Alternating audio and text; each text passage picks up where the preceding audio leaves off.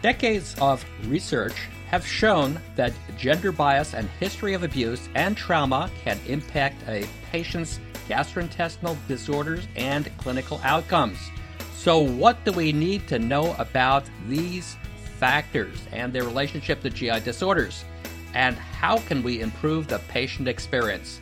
Welcome to GI Insights on ReachMD. I'm Dr. Peter Buck, and joining me in this unique patient-centered discussion about gender bias and early trauma with relation to functional GI disorders is Dr. Douglas Drossman and patient advocate Ms. Johanna Ruddy. Dr. Drossman is Professor Emeritus of Medicine and Psychiatry at the University of North Carolina and president of the Rome Foundation. Dr. Drossman, thanks for being here today. Well, thanks for having me again. It's a pleasure. And Ms. Johanna Ruddy is one of Dr. Drossman's patients, as well as the executive director of the Rome Foundation. Ms. Ruddy, it's great to have you joining us again today. Thanks so much. Good to be here. Thank you. Starting with you, Ms. Ruddy, can you give us a little bit of background into your patient experience? Specifically, did bias have an impact on your treatment and health outcomes? Sure. So I think anyone familiar with my story would remember a 10-year time frame of struggling with these functional GI illnesses or disorder of gut-brain interaction and very severe chronic abdominal pain, severe bowel issues, and no real diagnosis or treatment method that had ever been proposed to me. Instead, just kind of getting from physicians that I sought out for care a sense of stigmatization and dismissiveness that my complaints were maybe being over-exaggerated because of my gender, or maybe because I was a wife and a mother and working full-time and having a lot of stress in my life, and my concerns were not really taken seriously. And there are some studies that kind of tend to show that my experience is not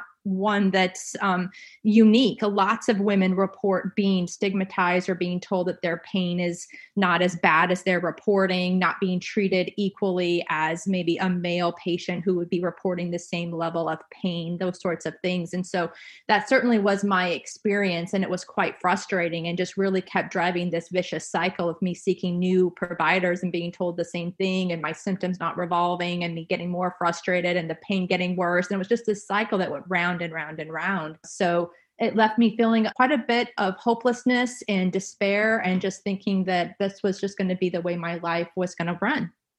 Staying with you, Ms. Ruddy, how can your patient-physician relationship change since then? And can you give us some examples of how doctors have better validated your experiences?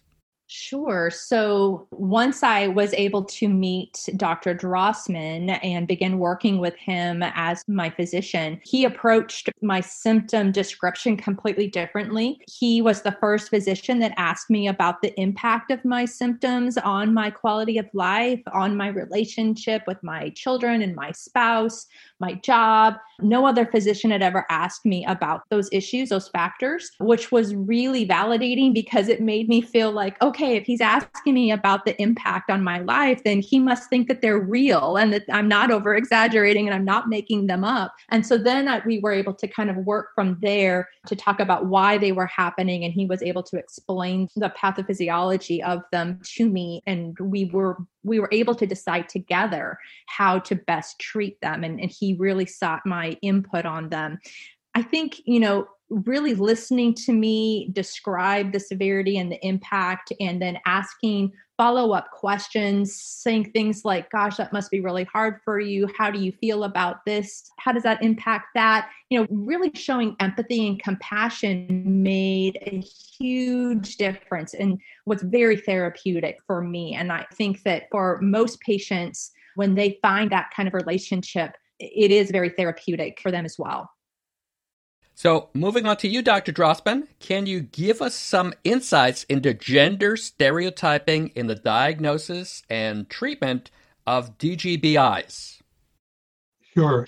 I think in general, we've seen for decades is that when women come to a doctor, they often are perceived more than men as having a psychiatric disturbance or an emotional issue going on. It was decades ago it was recognized that women with cardiac disease are underrecognized when they come in with chest pain because they think it's psychological. And the same thing happens in GI. When they come in with GI disturbances, the immediate response is to say, well, this must be stress. What follows that is a not so helpful response, like you need to learn to relax or take yoga. Whereas with men, it's taken a little bit more seriously. Now, of course, stress is going to play a role. It's the attribution that makes the difference. When men or women have GI disturbances, stress can be playing a role, but it can be playing a role as a result of having chronic pain or GI disturbance, not necessarily a primary psychiatric disorder. So men and women need to be treated equally in terms of the role of stress and the approach to it. For those just tuning in, you're listening to GI Insights on ReachMD. I'm Dr. Peter Buck, and today I'm speaking with Dr. Douglas Drossman and patient advocate Ms. Johanna Reddy about the impact of gender bias and early trauma on patients with DGBIs. Switching gears, Dr. Drossman, can you tell us a little bit about your study on the relationship between abuse, trauma, and GI disorders? And specifically, why is it important for providers to take this into consideration when examining a patient? Sure. I mean, this is an area that's been of great interest to me going back 3 decades ago or more. And when I was a young fellow and a young attending, I started to see patients, women in particular, with more severe chronic pain disorders. And I started to notice that most of them were having experiences of early trauma. Now, that wasn't volunteered. It came because I was basically questioning about factors affecting their illness. And when you keep an open ear, you start to hear about it. Based on that information, I felt I needed to understand this more. So we did a research study looking at the women coming to the GI clinic, not just my clinic, but the GI clinic in general at the University of North Carolina, and found that over 50% of the women coming to the GI clinic reported a history of current or early, usually early abuse and trauma, but only about 10% of the doctors were aware of it because it wasn't volunteered. And that study was published. It was the Annals of Internal Medicine in 1990. It was the first publication attesting to the role of abuse in the GI illness. We also found in that it affected clinical outcome. Those with an abuse history reported more severe symptoms and went to the doctor more. That led to an NIH grant where we went into more detail asking about how it affected illness. And we learned that it had profound effects on the nature of the symptoms reported, conditions like chronic pain, pelvic floor dyssynergia or dyssynergic defecation, vomiting disorders, and so on.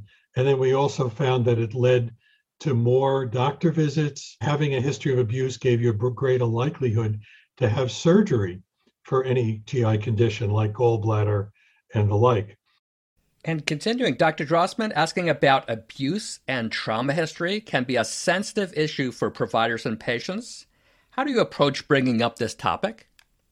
Yeah, that's a great question because women who've had abuse experiences are often very sensitive to being asked about it. So usually what I do is the first thing is I listen. I listen to what the patient's telling me. So if I'm hearing a story about how their illness began when they were 13 years old, and if the patient says, well, things were pretty tough back then, I stop at that point and I say, can you tell me more?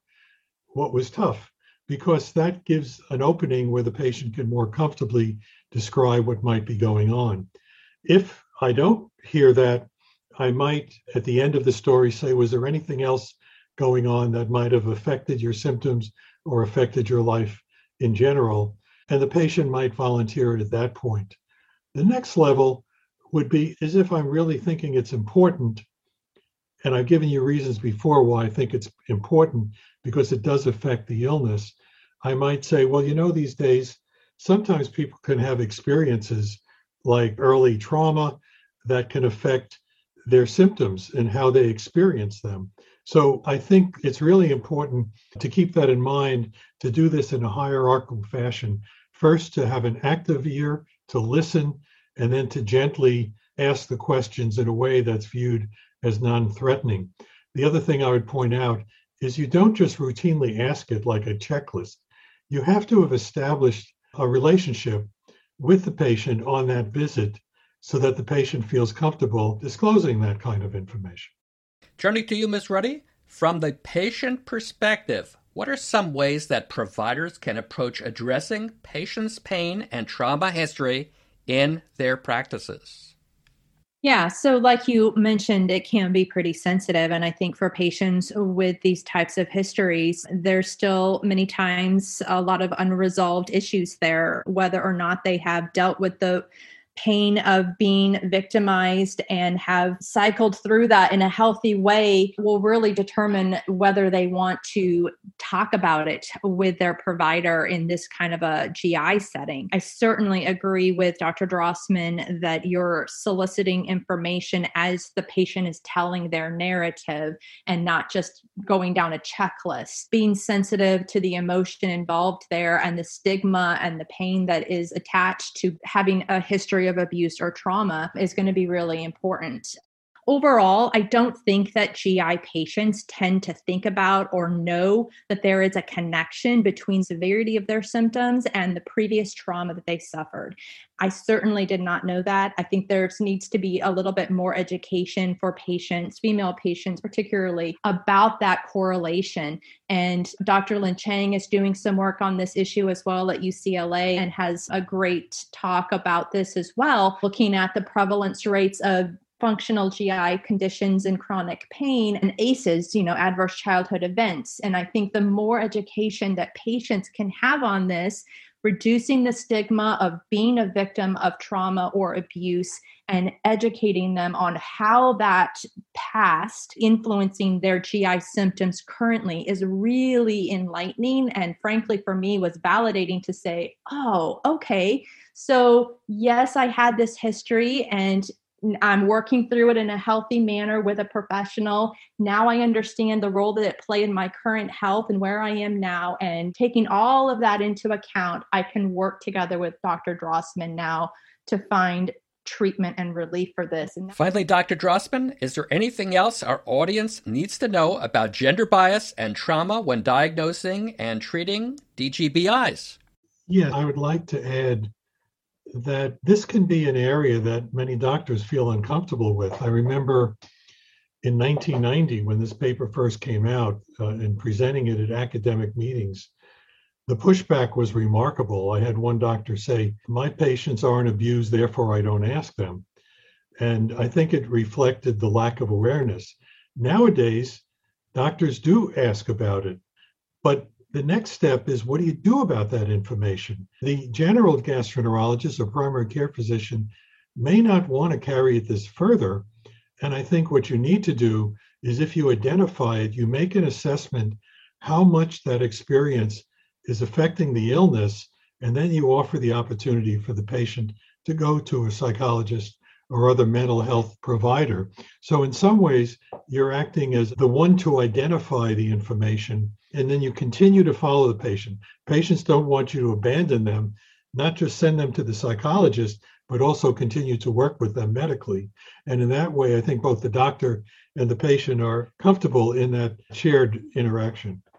Those are some great thoughts on such prevalent issues facing our patients. Thank you, Ms. Ruddy, for sharing your insight. And Dr. Drossman, thanks for sharing your expertise. You're welcome. Thanks for having us.